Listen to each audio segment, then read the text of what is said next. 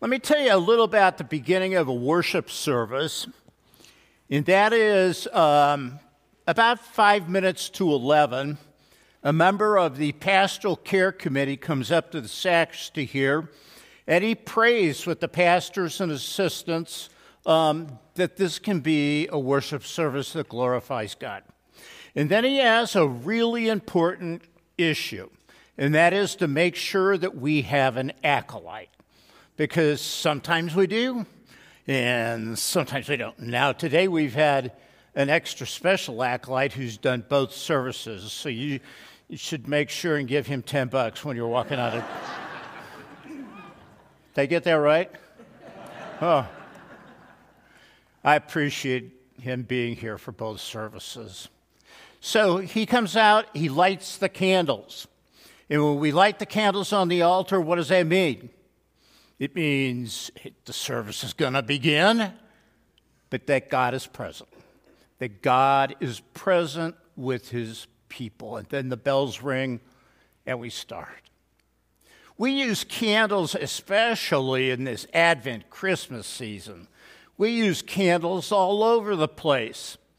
You know, back in the olden day, Martin Luther used to put candles on his Christmas tree till a bunch of people burned their houses down and they decided to go to electric lights instead.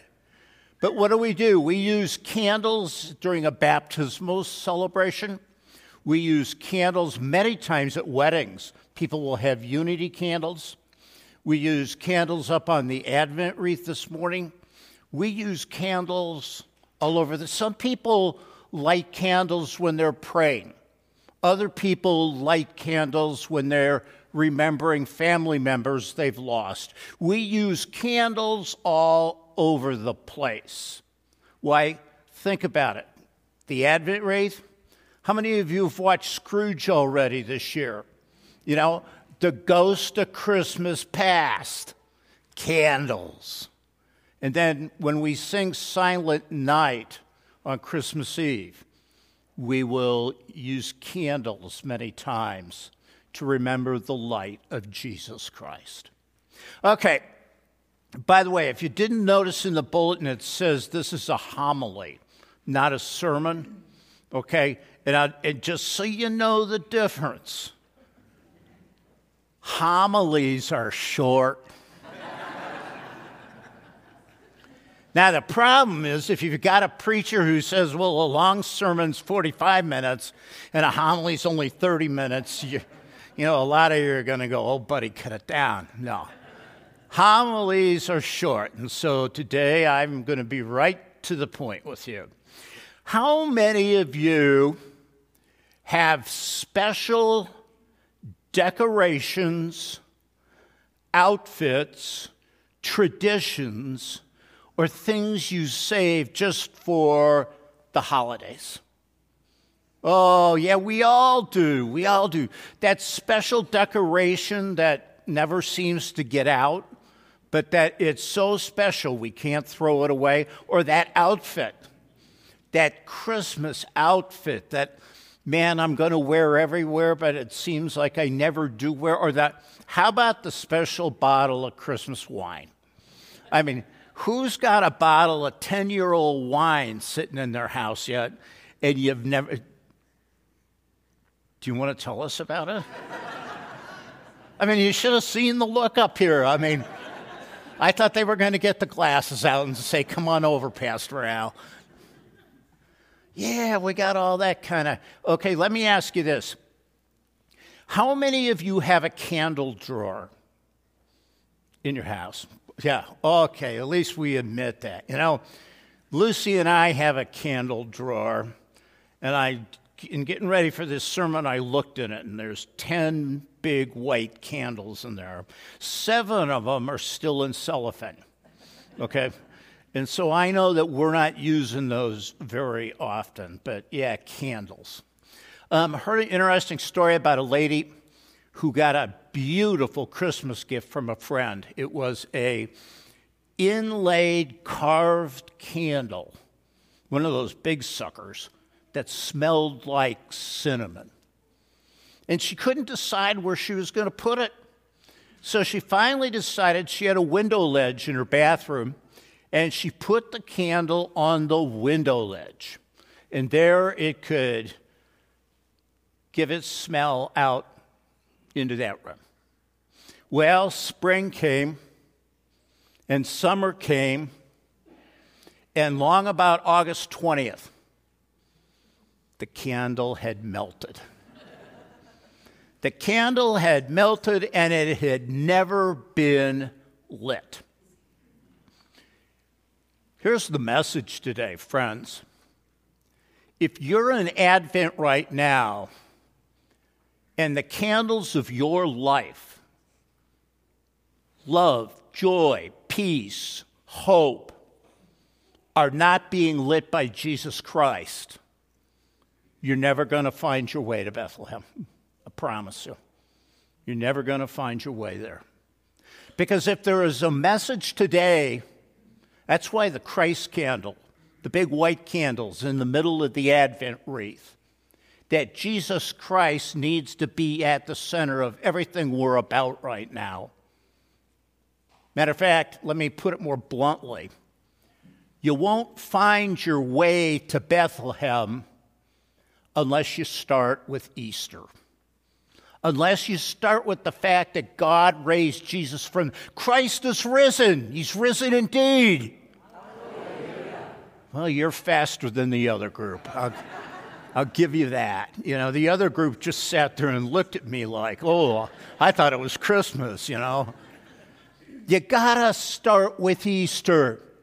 That God raises this Jesus from the dead, because then you understand what Advent is about and what Christmas is about and what that life born in Bethlehem means to us, that God is reconciling this world unto himself. So you take Mary and Joseph and the wise men and the shepherds and Herod, the guy at the inn, John the Baptist, all these characters in Advent, and they have life and meaning because the risen Christ, Jesus, stands behind them. Take that Advent life with you this morning. Now, my calendar says we got 14 days left. Oh, boy. Does that make anybody anxious? You know, and I'm so tired of all the hype that we're getting this year. Did you know that this is the most advantageous year in 5 years to go out and spend money? Prices have never been better. You know, you can get a better deal now than at any time in the past 5 years. And I saw back in November, the average person is going to spend $962 this Christmas. Okay? But they upped it just this last week. Now we're in December. It's now $1,642 for the average person. Now, who here is average? Yeah, man, we're not average. We got to go out and we got to prove we're better than average. Or how about all these TV shows you watch? I saw one that suggested the real meaning of Christmas is giving. Okay, giving to people. That's why you've gotten 150 solicitations at your house asking you for money. I saw another one that said the real meaning of Christmas.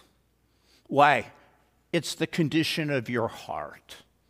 It's how your heart's doing. And then, haven't we all watched by now the ups and downs and challenges of Santa and Rudolph and the Grinch and the Snowman and Frosty and da-da-da-da-da? Do you know who's the only person to get it right out of all those TV shows? Charlie Brown. You were in early church, Paul. But here's a star for you anyhow. Charlie Brown. Do you know that when Charlie Brown's Christmas came out in 1965, the TV producers went to Charles Schulz and said, you can never show this on TV. You can never have a character reading scripture on TV. And it's Linus who starts out, unto you is born this night in the city of David a Savior. It's all about Jesus. The life of Jesus and what that means for us and what it means to listen to all this beautiful music today and know that it all points to Jesus who loves you and cares about you.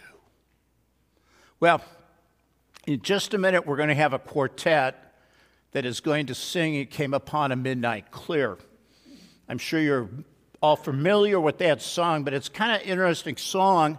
It was written about 1850, okay? And it actually started as a poem.